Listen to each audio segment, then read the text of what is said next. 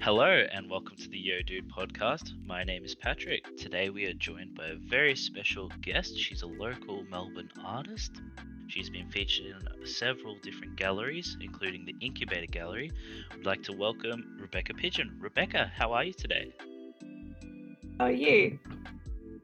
I'm good. So, Rebecca, how about you just let us know who you are and just for the audience to know? Like talking about myself.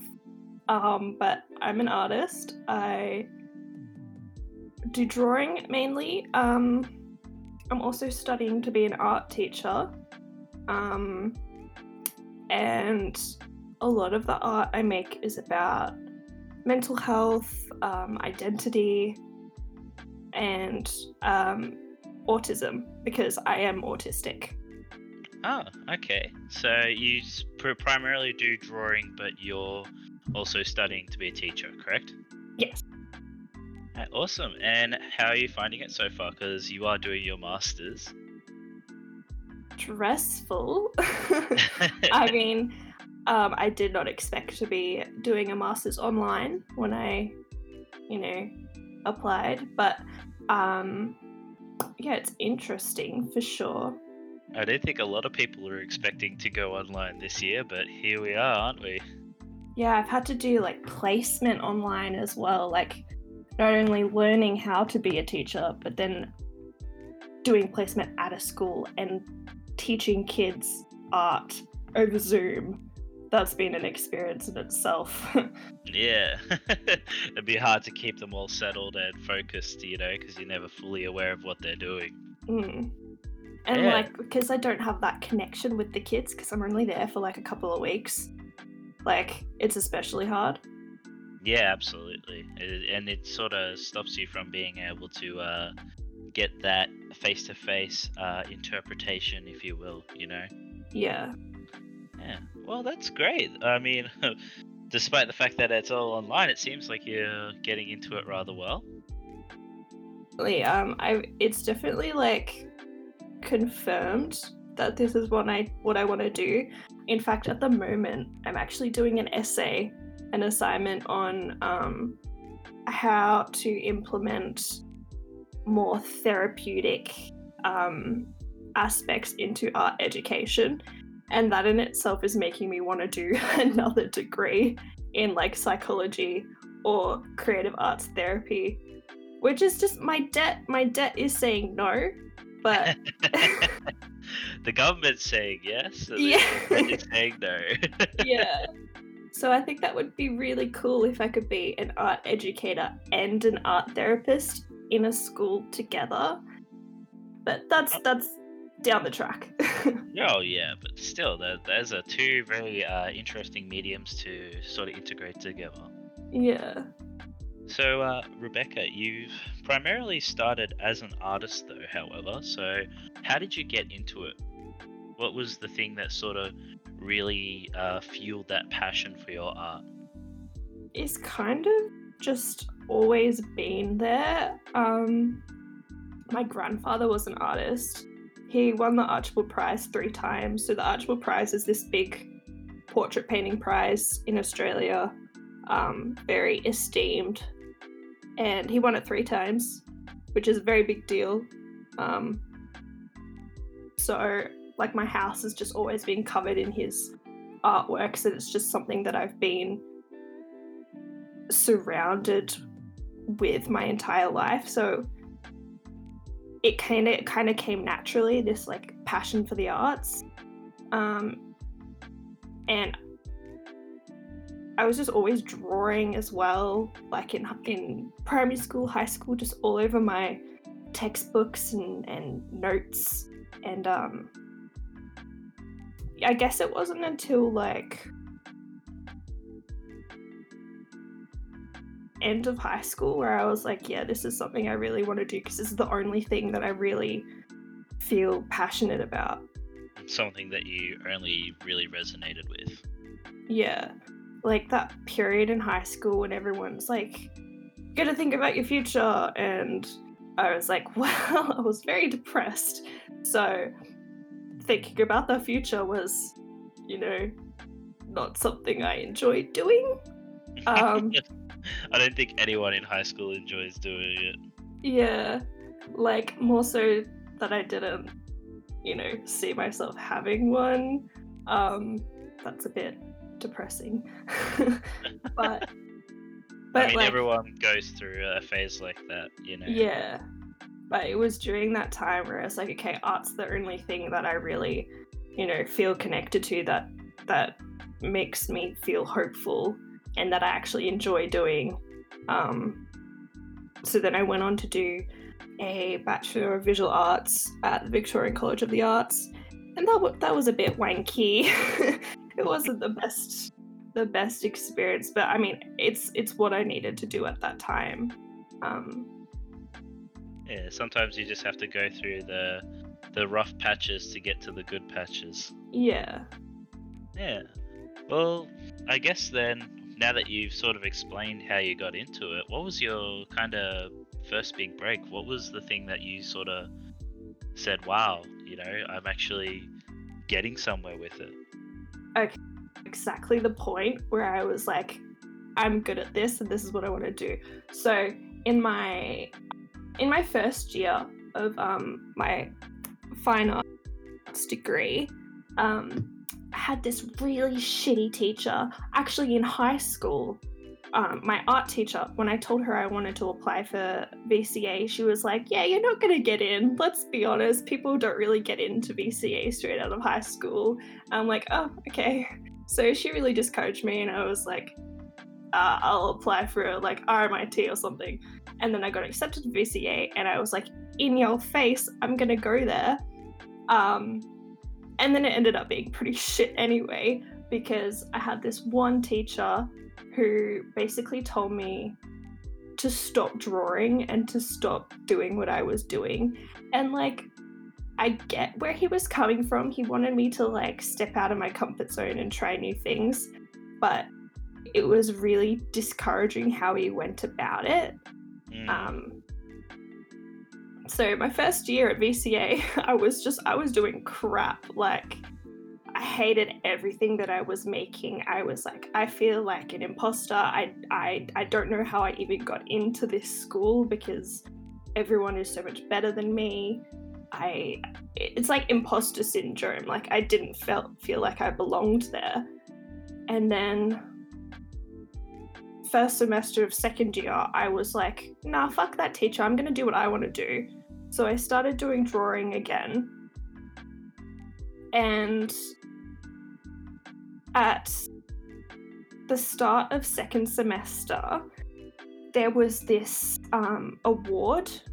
So it was $2,000 scholarship from uni, specifically for someone who does drawing.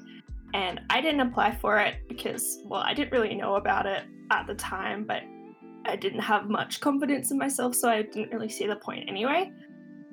And then my teacher called me into his office, a different teacher, not the shitty one. This is a better one. He called me into his office and he's like, Rebecca, did you know about this award? And I'm like, yeah, but I didn't apply for it. And he's like, well, we're going to give it to you anyway. I'm like, what? and he's like, yeah, we just weren't really happy with any of the people who applied for it, and based on your semester 1 assessment, we think you're really deserving of it. I'm like, oh, okay, that's pretty cool. So that was like the moment where I was like, oh, okay, I'm doing what I want to do. I'm not listening to that teacher anymore, so I'm doing what I want to do, and now I'm actually getting like encouraged for it. Yeah, so you basically, if it ain't broke, Yeah. don't try to fix it. Yeah. Yeah, well that's and you got a prize Exactly. for it too, so I guess that added bonus. I got a hefty sum in my bank account for that. All for drawing really good. Yeah.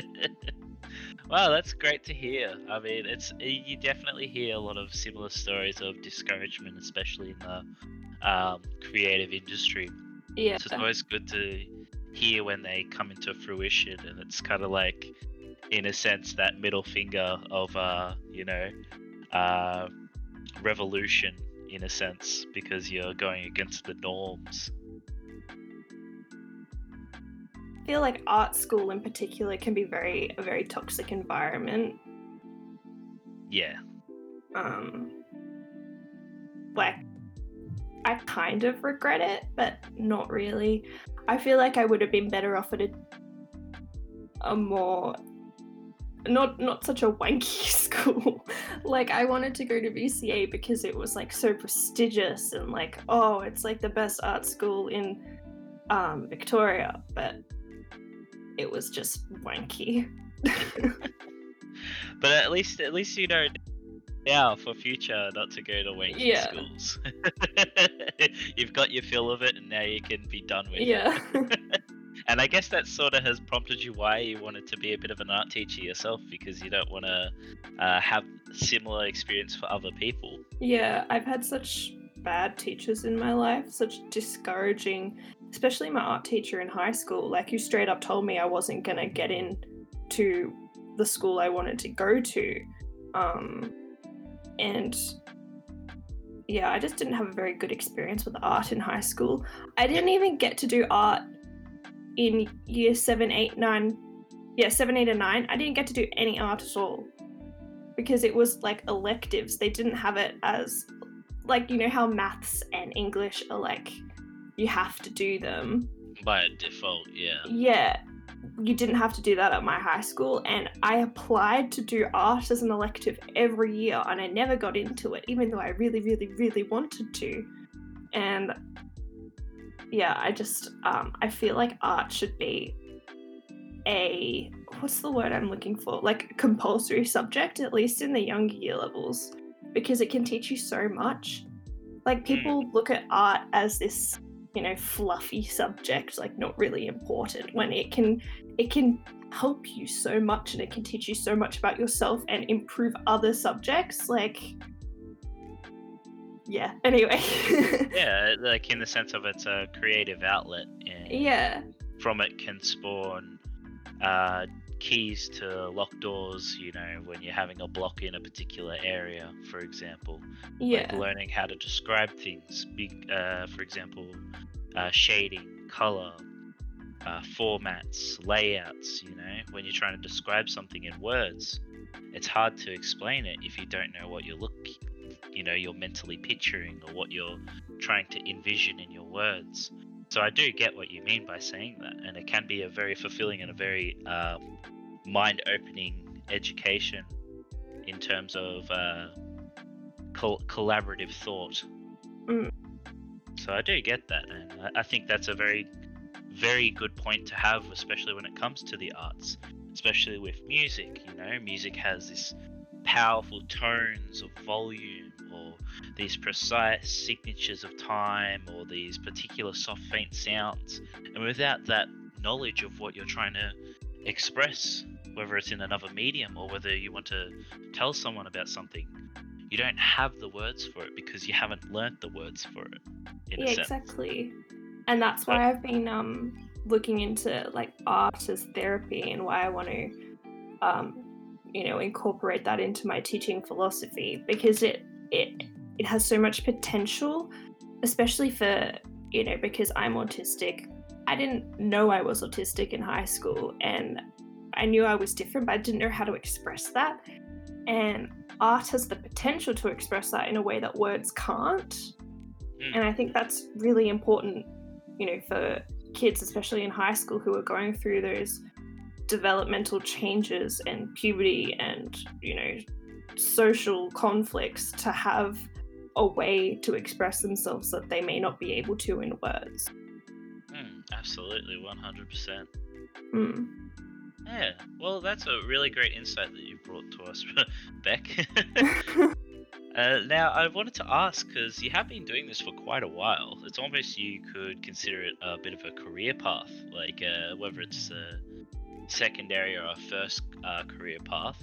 But what is your favorite thing about your career? Because you do have a shop where you sell stickers and prints and whatnot. So, what is your favorite thing about that? It's a big question. um, I guess, well, because I started just as an artist, I didn't really consider teaching until like last year. Um, it was basically just the freedom of expression and the like the meditative meditation medit you know the word I'm thinking of. Meditative practice? Yeah, like the actual process of drawing was really relaxing for me, and it really helped me calm down and deal with, because my practice is about such heavy subjects, and a lot of the art I make is quite vulnerable. It is quite therapeutic for me, and it helps me, um, just deal with a lot of things. And then being able to share that with other people and then have them resonate with it and find a connection with it, I think that's my favorite part. That's your favorite part? There's just the connection. Yeah. So in particular, I made this zine a couple of weeks ago. It was called Letters to the People I've Loved and Lost, and that was very, very vulnerable artwork for me to make. And I was very nervous to put it on Instagram because I was like, this is literally a piece of my heart and soul. I cried so many times while making this. And I posted it on Instagram. And then I got so many comments of like, oh, I relate to this so much. This like really sparked something in me. And I'm like, that's why I love art so much, because it really connects people in a way that, we don't really talk about. Like, if you met someone on the street, you wouldn't be like, here's my heart and soul, here's everything I'm feeling. Do you relate to this? But if you put that into an artwork, you can relate to a complete stranger in that way. Yeah, it's like an unspoken language in a Yeah. sense.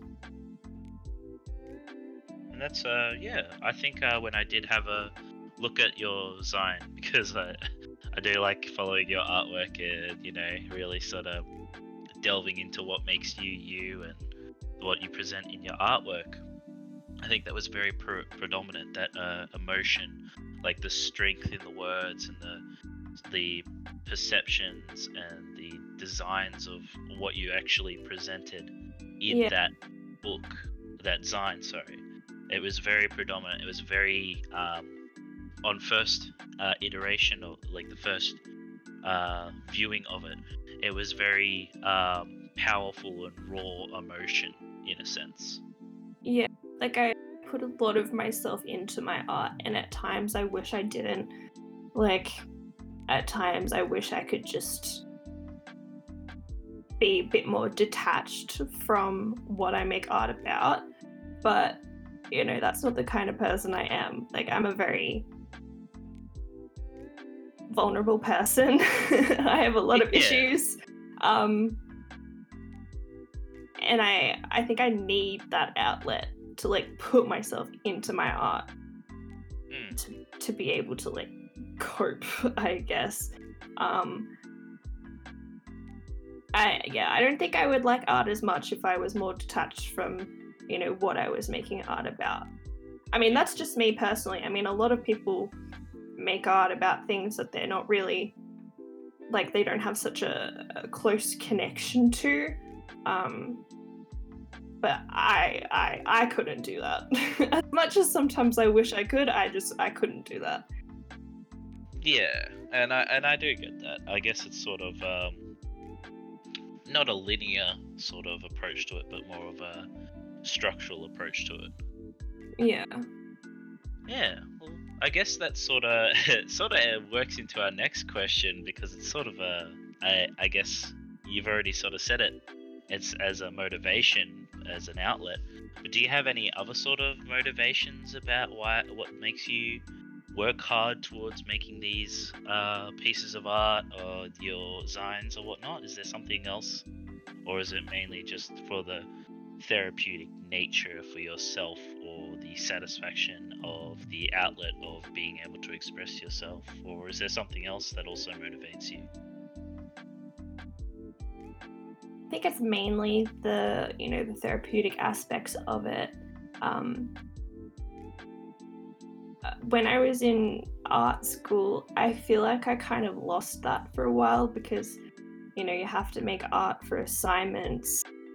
It's like art became a chore for me, and sometimes I get that, when I have an exhibition that I have to make artworks for, I kind of lose the enjoyment for it because it's it becomes something that I have to do, not something that I'm doing for myself, if that makes sense. Hmm.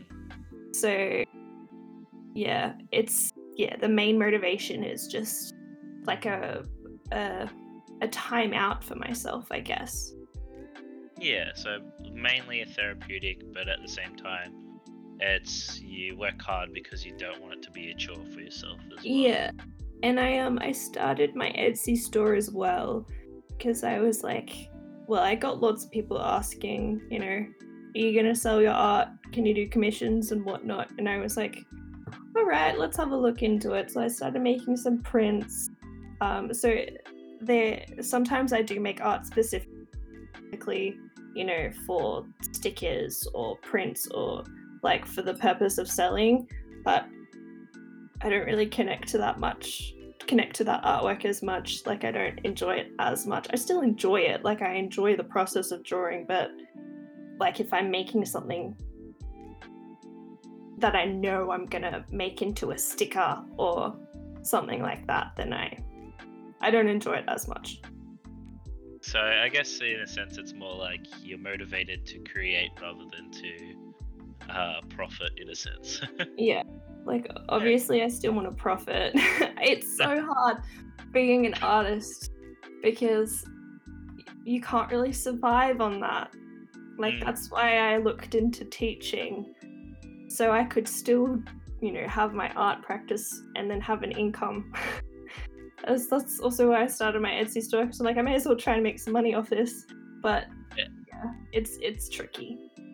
it is definitely tricky, but it seems like you've navigated the space fairly well and you've got a good idea of where you want to be. So Yeah, I don't think you're having too much of a problem.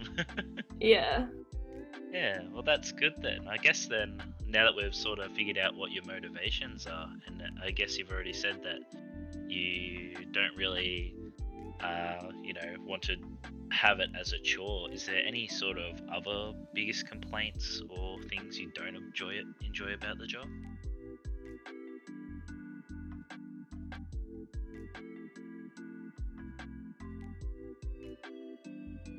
I guess in the age of social media, blah blah blah. um, just trying to get yourself out there is really hard. Like especially for me because I'm not good at talking. Talking about myself in my art. Like I make art so I don't have to talk about this stuff. Um, I which just is like wish a the catch. pictures would do all the talking for you. Yeah, so then when you're, at an exhibition, I was in this exhibition at the start of the year at the DAC Centre, which is part of Melbourne Uni. And it was their youth exhibition about mental health and stigma. It was called From Heart and Mind, something Hmm. like that. Um, and I made these three artworks about my Asperger's diagnosis. And at opening night, so many people were coming up and asking me about it, and I was like, "Oh, I don't want to talk about it." That's why I made these artworks, so I could just get my feelings out there without having to talk about it. So, um, yeah, talking about my art's probably the worst bit. Must um, have been very overwhelming. yeah, they're like, "Oh, how'd you feel when you got diagnosed?" I'm like, I don't know you. I don't want to talk about this. That's a very intrusive question. Yeah, because the artworks were about how I've been autistic my whole life, but I only found out when I was 20 years old. Um, doesn't mean that I'm different now that I know Yeah. that I'm autistic. Like I'm still the same person. I just have a name for it. Um, and yeah, so there's that, and also like as I was saying before, trying to get yourself out there, like trying to get galleries to notice you and um, getting a following on Instagram, especially with the Instagram algorithm, like it's nearly impossible. Yeah, it seems to be a recurring problem for a lot of artists that the at the very beginning the algorithm was great, but now that it's descended into what it is, it's a lot harder now. Yeah, it's like it's impossible to get recognition unless you already have recognition. So it's sort of definitely that challenge of building yourself up. Yeah. Yeah. Well, it sounds like you have been building up quite a bit. I heard that you just hit, was it 5,000 followers recently? Yeah, I think I'm on like 5.5 now. Wow, that's Yeah. a very big amount of people, like especially for Yeah. an art, like as an artist to have, It, especially in this it's day and age. it can be a bit overwhelming sometimes because there's like that pressure to post on Instagram. Um, like because the way the algorithm works, if you don't post frequently, then when you do post, then your posts don't show up in as many people's like feeds. So there's that pressure to constantly be posting like every day, and it's like I I can't make art that fast, and I don't want to be making art just to post it on Instagram. So Yeah, you just can't pump it out like a machine. yeah. Yeah, well, speaking on that milestone, and you're saying that you've been in galleries for exhibitions and whatnot. I guess the next question is, what is your proudest accomplishment? Is it a piece of art? Is it a milestone in your life? What sort of would you consider is your personal proudest achievement or accomplishment?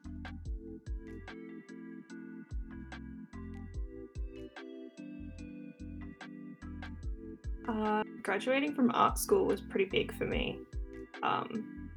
Just personally because for such a long time I, didn't think I would even, not to be morbid, but be alive. Yeah, um, and like the fact that I, graduated and now had a degree and now I'm doing a master's, like that's so crazy. Like me in high school would never have imagined that I'd be doing something like this. Like yeah. yeah, So that's more so like a personal achievement, but it is in terms of my art, I guess, the exhibition that I mentioned before, the one about my autism diagnosis, I got paid for that exhibition. Like in all the other exhibitions I've been in, I've had to pay to, yeah. exhibit in their galleries, but for this one I had to do an application and like a artist proposal of what I was going to make, and then they paid me to do it, and I'm like, what? That would have been a complete 180 to what you're used to. Yeah. And because the DAC Center is a pretty high profile gallery in Melbourne. Like at the moment, Del Catherine Barton, I think that's her name. I always get her name muddled up, but she's won the Archibald Prize before, and she's now exhibiting in a gallery that I exhibited in. Like, that's crazy. It's very surreal, isn't it? Yeah. Yeah, well, there you go. Look at you now, from no hope to full of hope, in a sense. And I think that's very, in itself, is an art piece. Like you've transformed into this person that you never thought you would be. Definitely. Like, it's crazy thinking about who I used to be versus who I am now, and how art has, had such a huge role in that. It's definitely an interesting sort of perception to see, like the change of perception. Yeah. Yeah. Now, when you speak about your work, though, obviously you have had issues in the past where you've had to deal with people constantly berating you with questions you don't really want to answer because you don't really know them. Is there a sort of a stigma about your work, or anything you'd like to clear up or explain? You know, is there something that you hear a lot commonly and you think, that's not entirely true, or that's not true at all? As a stigma, I think it's just more so, how I get in my head about it myself. Like in last year, in my final year of art school, I didn't really have any friends. And because I was making art that was so personal and so vulnerable, and no one else was really making art that was like that. And I think people got a little overwhelmed by it. Like overwhelmed at how personal I was being and how vulnerable I was being. So I think that's just caused me to get into my head a little bit about it. That people might make these assumptions about me based purely on my art. Like, oh, she must be so sad. She must be so depressed. When, I'm not anymore. I'm pretty happy. But I just choose to make art about, the more negative things because that's my way of coping with it. So I feel like people might judge me as being a very sad person. If you get what I mean, because I don't focus on the more positive things in my art. You get what I mean? Yeah, I guess what you're trying to say is you don't want people to interpret your art as your present self, in a sense. Yeah. Like, just because you've reflected a particular negative emotion or a negative notion or thought pattern, that doesn't reflect who you presently are. It reflects what you were presently feeling at the time when you were producing that piece of work. My art is who I am, but there's also more to me than what's just in my art. Yeah, it's not a permanent description, in a sense. Yeah. It's a description of a time or of a place that you were at, or in a sense. Is that what you're trying to put forth? Yeah. Yeah. Yeah. I guess sort of like the painting doesn't define the artist. Yeah. Like, it can explain how the artist draws and what they like to draw, but it doesn't explain the artist. Like, I've had a couple of comments.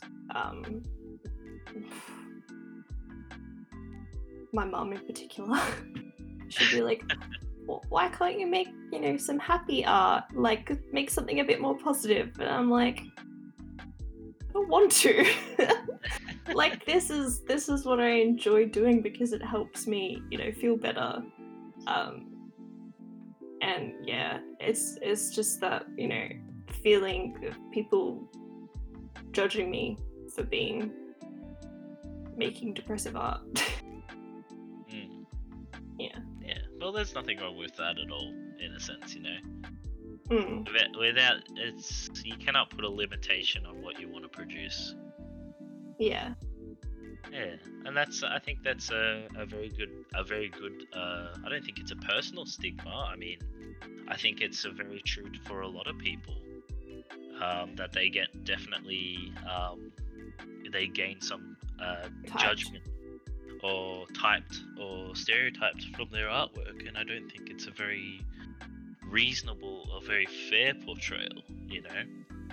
It's almost like that old saying: you can't judge a book by its cover. It's the same. Exactly. But yeah, no, I definitely understand that. But yeah, I guess the next sort of question, because it definitely sort of stems from, your issues in the past with galleries and, that sort of stigma from the artwork is there any sort of industry standards that you think need to be changed in your opinion, especially for, you want to be a teacher in art, or whether as an artist, any of those industries that you think sort of need change? Educational setting, there is so much that needs to be changed. Like how I was saying before about art being a more compulsory subject, 100% needs to happen. In year 7, 8, 9, and 10. And just the structure of school. I have a lot of issues with school, which is kind of why I'm, wanting to be an art teacher so I can change it, as much as I can. I know one person can't do much, but I may as well try. So I'm doing this assignment at the moment about art therapy in schools.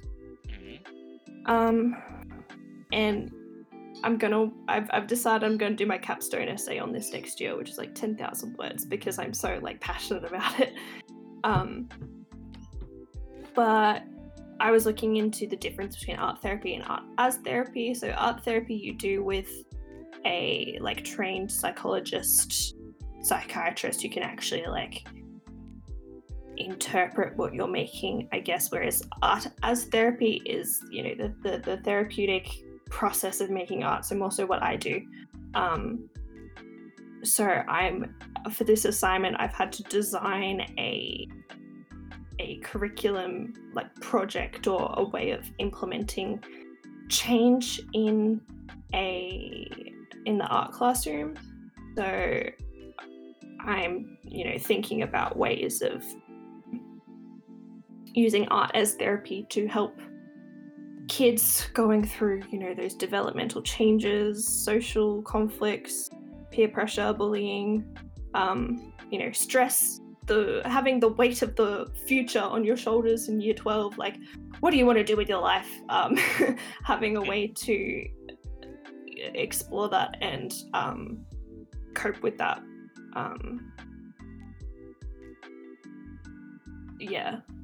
That's a huge thing that I want to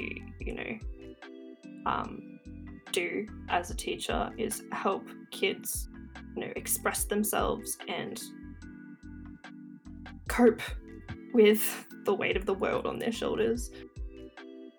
Yeah, so in other words, you sort of want the standard to change from, rather than obviously hitting targets and goals, to actually providing this capacity and space for children or teenagers or high schoolers, that sort of empathy to sort of provide that environment for them to actually understand and create from those choices, rather than expect to fulfill a particular role with those choices. I feel like the education system is so much about having a checklist and then working towards assessments and then doing that assessment, and then that's it. They don't really understand why they're learning something. They're just doing it for the assessment because they have to learn it. And I hate that. I hate that it's all just assessment. I hate assessments. I want kids to understand why they're learning something and why it's important, and how that's relevant to their own lives, and how they can fit their own experiences into that. Make it a more worldly experience, rather than just doing something because you have to do it. Yeah, not so much number crunching in a sense. Yeah, standardized testing is just the worst. Yes, it's unfortunately a bit rough. I definitely agree with that. Yeah, the whole ATAR, VCE, putting kids against each other, ranking them, giving them a number, it's disgusting. Yeah. Like, you know, I didn't care about my ATAR when I was in high school because I knew I wanted to do a fine arts degree, and that was interview based, not ATAR based. But you know, seeing people around me so stressed about, you know, their SACs and their exams and what their ATAR was going to be, like it consumed them, and they were so stressed and so worried. And it's like, there's more to this than just a number. Like, it doesn't matter. And then, you know, you get your number, you get into your university degree, and nobody cares about what your ATAR was. Like, it's stupid. Oh, I hate it. And how everyone's ranked against each other. And it's this competition of who's best. And it's like, no, we all have different ways of learning, different ways of expressing ourselves and our knowledge. And, you know, the school system just doesn't seem to recognize that. And I hate it. Yeah, and I do hope that those changes can get implemented, because it would be great to sort of alleviate those stresses and those pains that a lot of young people go through growing up Yeah. experience. 12, like you're 18, you're 17, 18 in year 12. Like, that's such a, you know, Milestone year. milestone, but you spend the whole year just stressed out and worried and anxious. And the statistics for, you know, kids in high school with mental health issues is just, it's so Obscenely upsetting. high, yeah. Yeah, and it's because of the pressure that school puts on you, you know, to get a good number. And it really doesn't matter at the end of the day. It really doesn't. Yeah. And the thing is, it only lasts 2-3 years, and then it's useless. Exactly. And if you don't get the number you want to get into your university degree, there are so many other pathways of getting into that degree. Like, we really don't need this system at all. There are so many other ways we could do it, you know, that don't cause so much stress and anxiety for students. Well, there you go. I think that's definitely a very insightful thought, especially on that, because those are things that I definitely agree with too. Now, are you ready for the next 2 hardest questions you'll ever have to answer? Okay. They're extremely hard, and you have to think about them really, really carefully, alright? Are you gonna ask for my card number? No, I'm not going to ask you bank details or your card numbers. Feel free to send them, but I'm not going to ask them. The first question is, I need you to pick a number between 1 and 10. Oh, 8. 8? Is that Yeah. your final? Yeah. Yes, 8's my favorite Alright. number because it looks like an infinity symbol. Okay, so the next question is, who would you want to play you in a movie of your life? God, oh my god, I've never thought about that. It's a hard question. Who would you pick, Patrick? Oh, easy, Chris Hemsworth. Oh, I can see that. Especially in like Ragnarok, that I reckon that would be. 100%. I could so see that. That would be so good. And the thing is too, he could definitely play like you know, me in, you know, Endgame, you know, when he's all like, you know, a bit of a bum and whatnot, and then he can, you know, the rest of it be him in like Ragnarok. But these questions aren't about me, they're about you. We're getting to know you. I've suddenly forgotten every single actress that's ever existed. I was thinking maybe Anne Hathaway would be a good Thinking that. But, you know, Anne Hathaway, I feel, is a bit dull sometimes. Like, dull. She's kind of stereotyped as a very dull, like, her characters seem quite dull, in my opinion. But she definitely has a very warm smile. And I think you've got a very warm smile too. That's why I thought maybe Anne Hathaway. That's so sweet. But that's my answer. I still need your answer.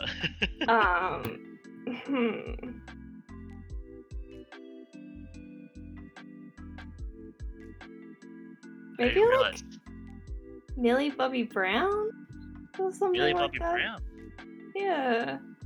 could definitely see her as portraying your life. Mm. I mean, she's definitely that age bracket too, as well, because you're still quite young, and you know. Yeah. But yeah, no, I think that's a good answer. I feel like she'd be able to handle the trauma. Handle and portray the trauma of the life that is. Yeah. Well, there you go. Thank you so much for coming today on the podcast. It's been really fantastic having you, having your insights. I guess now this is the part where, is there any sort of projects that you're working on now that you want to really sort of plug right now, or is there anywhere that you want people to check out more of your work? Because obviously you have your Insta handle, you've also got your website that's been set up, so tell us what you're working on, and tell us where we can find you. Working towards a solo exhibition, which is super exciting. My first ever solo exhibition, which was supposed to open in like 4 days from now, but COVID, so that'll probably be sometime next year. And if you want to see the progress on that, you can follow me on Instagram and Twitter at BeckPidge. Pidge is Pidge. And also www.beckpidge.com.